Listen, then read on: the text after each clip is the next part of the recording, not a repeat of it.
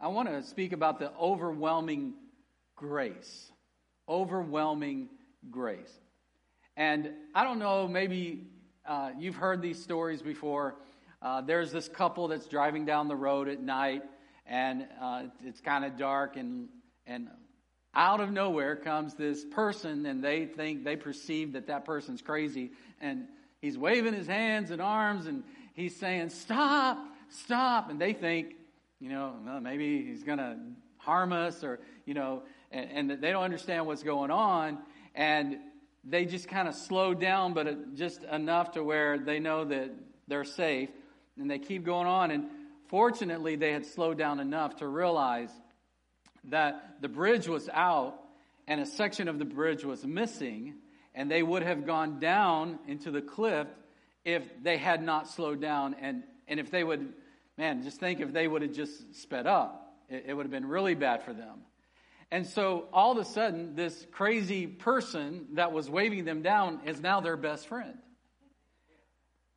And maybe you've heard those stories before. It's funny that we view people the wrong way based on our perception. We think they are one thing, and yet they are totally something different. And I'm relating to this a lot because I'm a preacher. A lot of people think, yeah, he's the crazy Bible-waving pastor. And I'm telling people, stop, don't go that direction. You need to turn around because there's danger up ahead. You're heading in the wrong direction. The Bible does the same thing. It gives warnings. And if you travel a certain way, in fact, the Bible says there is a way that seems right to men and it ends to destruction if it's not based on the Word of God. Can I get a good amen, everyone?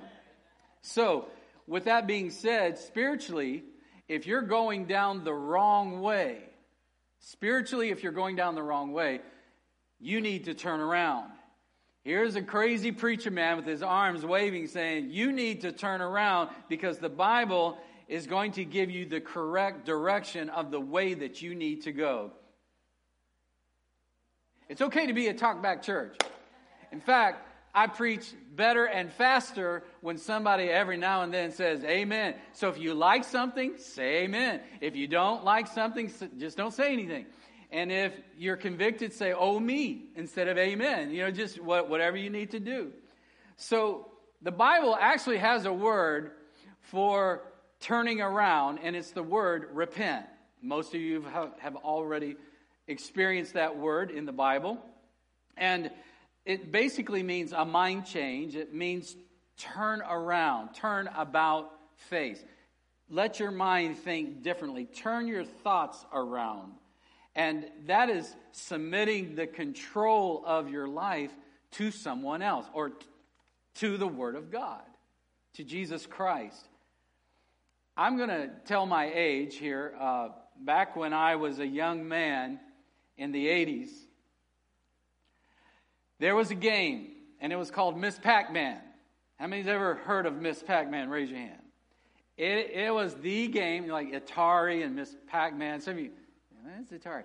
But it was fun. And they had these big old box arcade machines. And you put a quarter in and you could play a game. And I just, for some reason, it was fun to eat up all the little dots on Miss Pac-Man. You know what I'm talking about? And so I could get to the first level. I could get to the second level. But something always stopped me before I got to that third level, the light blue level. Some of you might know what I'm talking about. And I could eat all the little fruit that would come by, and you had to run from these little ghost people, and it's a fun game. If you haven't tried it, you ought to try it. It's a lot of fun. Amen. It's fun. So I couldn't get to the third level. I just could not get to it. And I spent quarter after quarter after quarter. Yeah, back in the 80s, quarters was worth something back then. It's like, man, I just can't get to that next level. And so there was a friend of mine who knew how to get to the third level of Miss Pac-Man. And this person would always say, let me show you how to get to the next level. This is my quarter. This is my game. I'm going to do this myself. I got to do this myself. And finally, it dawned on me, you're not going to get this by yourself. You need to watch somebody play the game, knows what they're doing. So I stick the quarter in. I said, okay, here you go. And I gave him the control over the joystick, it was called back then, the controller, in other words. I let them show me how to get to the blue level, the third level. It's like, ah. So that's how you get there. This is how it's done. And I was thinking how this kind of relates to the message today, because sometimes we just want to do things on our own. We want to learn it ourselves. I did this. I paid the quarter. I'll do this. I'll do this myself. What are you talking about, Willis? So what we do is we finally get to our senses. Come on, somebody. And we're able to give the control to somebody who knows how to get us where we need to go and find the promises of God and find what God has for our life. Does that sound familiar? Does that sound familiar for you? You keep making wrong decisions, you keep clicking on something, or you keep failing, and the ghost little enemy guys come and get you, and it's so defeating, and we think, I got this, I can do it myself, I don't need any help. But then we realize, I need to give the control to God. I need to repent. I need a mind change. I need to turn things around. In fact, Acts 3:19 says, repent then. And it tells us how to repent and turn to God. Because the word and can be and or even. It can be interpreted that way. Repent then and or even turn to God. There's the turning around. Why is this important? The second part of 19. So that your sins, can be wiped out. That times of refreshing may come from the Lord. So God doesn't want to punish you. He wants to wipe your sins out. And He's already paid the price for you. And I love the commercial. And Tim Stericker is a good buddy of mine. And if you ever hang around him long enough, he does this radio voice that's incredible. I can't do it the way that he does, and I'm sure not going to embarrass him right now, but it's kind of like that info commercial, they're selling something, and they say, but wait, if you call right now, you also get, and that's how it is kind of with God, is if you'll turn around right now, not only will you find freedom, but you'll find salvation. And you'll find that your life is so much better when it's guided by God than yourself. Because it slices, it dices, it makes mounds and mounds of coleslaw. I'm telling you, there's blessings following Jesus Christ. And that's what I want you to get today. In fact, Romans chapter 2, verse 4 says, God's kindness is intended to lead you to a mind change, repentance, a turning around. God's kindness. And Jesus shares this story in Luke 15. And He's communicating His heart, God's heart, the Father's heart, to those who have strayed. And the story goes that Jesus was talking about is a father had two sons. And here's how the story goes in Luke 15 and 12. The younger one said to his father, Father, give me my share of the estate. So the father divided his property between them. Now, to ask for your inheritance before that parent had passed away was basically a kick in the gut, a slap in the face. It was like, I wish you were dead, give me your money. So it was very, very wrong what this younger son said. What was interesting is the father granted his request. And the son left home. He's having the time of his life. He's got all this money.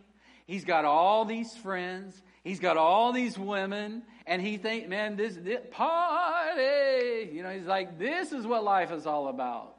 Until the money ran out. And when the money runs out, your friends run out too. And that's exactly what happened to this young son. In fact, he ended up feeding the unclean pigs just to get by. The pigs were considered unclean. They were untouchable animals to the Jews. And yet, he ran out of options. In fact, the Bible says Jesus was saying in the story, he was so hungry, he longed to eat the pig slop. Now, that's pretty hungry. And that's pretty desperate. But then notice what happens. And here's where the mind change comes around. He's going to give the controller of his Miss Pac-Man life to God. Let's look at verse 17. When he came to his what? Senses. That's the key word. When he came to his senses, he said, how many of my father's hired servants have food to spare? And here I am starving to death. I will set out and go back to my father and say to him, Dad, I've sinned against heaven and against you. I'm no longer worthy to be called your son. Just make me one of your hired servants. Now, I want you to put yourself in his place right now, because really, that's us in the story. That's us. Feeling all this disappointment, and like what Kaylee was saying, this shame, this guilt, such a low point in life. If you want to write this down, I want to tell you this. God may not change the circumstances until the circumstances change us. Ooh, that was worth coming today. God may not change the circumstances. He can, but he may not until the circumstances have changed us. Well, we're seeing this with this young man. He could have prayed and prayed and prayed, God, help me get out of the pig pen. But he needed to come to his senses. The circumstances had to bring a mind change to him. Does that make sense? That, okay, in my father's house, the servants eat better than I do. Maybe he'll let me be a servant. And notice what happens next. Now, this young man may have said, thought, my dad's going to say, I told you so not to leave. You're a disappointment to me. But I want you to hear what the father says. Verse 20. So this young man got up and he went to his father. And I love this. But while he was still a long way off, his father saw him and was filled with compassion for him. Notice this. And ran to his son, threw his arms around him, and kissed him. And I'm sure to this young man's shock and amazement that he was expecting the father to really come down on him. Instead, the father runs to him, embraces him, and kisses him. What does God run to? He runs to brokenness. He runs to brokenness. In fact, if you want to jot this down, brokenness attracts the Father. Would you say that with me? Brokenness attracts the Father. Let that sink in. Let's say it one more time. Brokenness attracts the Father. One more thing I've got to share about this in this scripture right here. In their culture, men did not run. It was considered undignified. They didn't run to anything. And Jesus is making a point here for their culture and for our culture as well. Even though dignified men didn't run anywhere, this father could care less about his own dignity. All he cared about was his son was home. I love that. All he cared about was his son. Look at verse 22. But the father said to his servants, quick, bring the best robe and put it on him.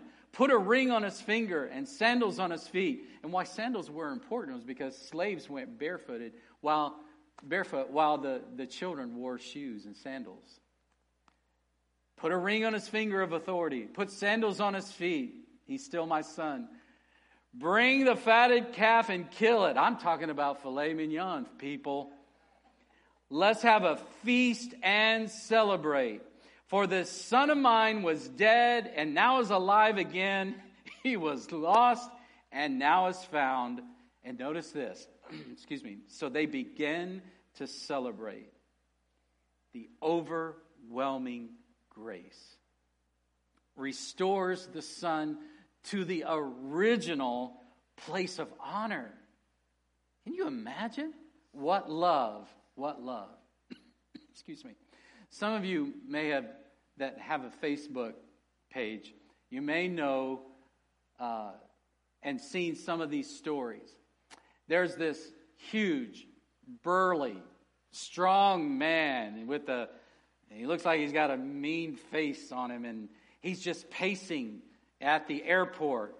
And some people get a little bit nervous when they see stuff like this. You know, it's like, what in the world is up with this guy? And they're really concerned. And this huge man just walking back and forth, and he's looking anxious.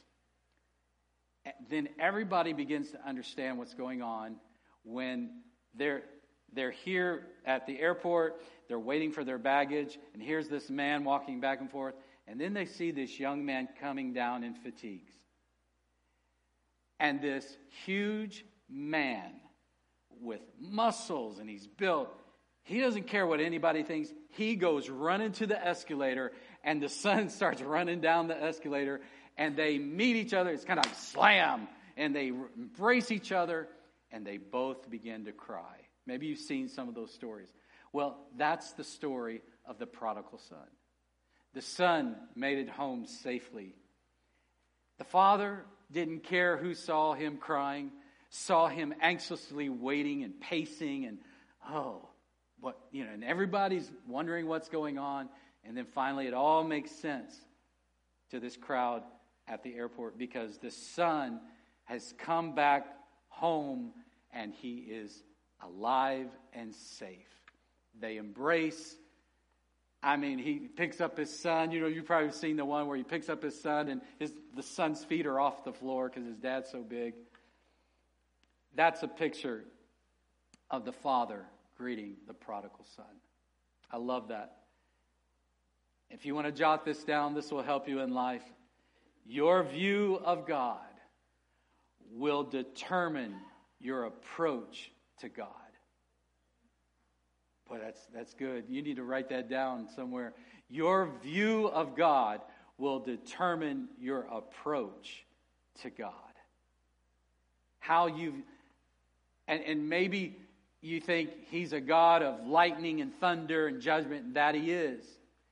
But when it comes to you as his children, he's a God of love, of mercy, and of grace. In fact, how you perceive him is how you will receive him. Say that with me. How you perceive him is how you will receive him. Most times we refer to the prodigal son as the lost son, and that he was. He was very much lost. But the word prodigal actually means wasteful. It means to squander. So he is the wasteful son, and yet the father loved him dearly. I just love this story.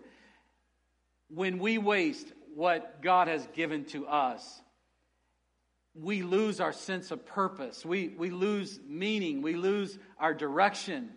And we're thinking that, he'll never let me come back home. But I was reminded of an old song this week when I was in prayer. And some of you may know this one. It simply says, come home, ye who are weary, come home. Earnestly, tenderly, Jesus is calling. Calling, O sinner, calling, O prodigal, the wasteful one, come home. Don't you love that? Look at Ephesians chapter 1, verse 7. In him we have redemption through his blood, the forgiveness of sins, in accordance with the riches of God's grace. Beautiful scripture. One more, 1 John 1 and 7. And the blood of Jesus, his son, cleanses us from all sin. And this is exactly how God responds to his children who come home. He celebrates. He celebrates. In fact, my prayer is that you will see God this way. Because if we can surrender the controls over to Jesus of our Miss Pac-Man life, and if we will listen to the crazy man preaching today that's waving his arms and saying, you need to turn around. You need to quit living this way. You need to start living the right way. Maybe some of you have drifted too far away from home. Maybe you're not as close to God as you once were. Be like the prodigal, the wasteful son, the one who basically he just squandered all that his father had given to him on meaningless things. Today, I want you to begin to come to your senses. There's no addiction that God cannot break in your life. Are you hearing me today? No matter what society has labeled you, like Kaylee was talking about earlier, God calls you his child. You are a son. You are a daughter of his. And you need to come to your senses and simply come home. Come home to what? Overwhelming grace and forgiveness. Would you bow your heads and pray with me today? Father, right now in the name of Jesus, I pray for everyone that's listening to this message, either live in service or maybe later on the next few days and weeks or months, possibly years. I pray that they will understand how much God loves them. Yes, they've wasted all of this time. They've wasted all the gifts. But there's a preacher that's waving his arms today saying, stop, turn around, you're going the wrong way. You need to align your path with the Word of God. Help us today to turn the control over to someone who knows how to get us to the next level, to the next path. God, we really need you so much. And help us today to come to our senses and realize God loves us this much. God cares for us so much. Lord, I believe this message was for all of us today. From time to time we stray. But just like the song of Reckless Love, you leave the 99 and you look for the one because they're special. They are all precious in your sight. Today, God, I ask you to forgive us of our sins. Would you make that your prayer today before we take communion? Say, God, just forgive me of my sin. Would you just speak that out loud right now? Say, God, forgive me of my sin. Forgive me, Lord, for the wrong choices. I'm turning around now. I'm turning about face. I'm repenting. And there's a mind change in me. And so I turn my life around and I follow Jesus Christ. I follow you, oh God. I come to the altar where the Father's arms are open wide. There's forgiveness and mercy. Praise you, oh God. Praise you. And for those that have never found salvation, I want you to say, Jesus Christ, you are my Lord. You are my Savior. I call upon the name of the Lord to save me now. I declare with my mouth what I believe in my heart. Jesus Christ is Lord. God, I want you. I come to my senses and I realize I can't do this on my own. I can't get to the next level. I can't get to my purpose and my destiny on my own. I need you. Oh God, I need you. Like never before. Like never before, oh God. I invite you in my life all the days of my life. I have strayed, but now I have come home. I have come to my senses. And you are my Abba. You are my Father. You are my Daddy. I cry to you today. And the only time I've ever seen you, God, run was when you ran to me. I'm so thankful. You didn't care about your dignity. You went to a cross and hung on a cross and suffered a horrible death so that I would be saved. You rose again so that I could have new life. I'm so grateful to you, God, for all that you have done, for that hill called Calvary, for the empty tomb that gives us hope of the resurrection. Blessed be the Lord our God.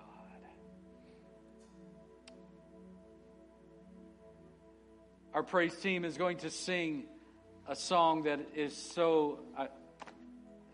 The young man that's going to sing it, Freddie, he sent it this week, and I said, we've got to do this song. It goes with the message that's been on my heart. And as we're doing that, if you're watching online, I want you to go ahead and get the communion elements ready. I want you to take communion with us after this song. Freddie, praise team, would you come?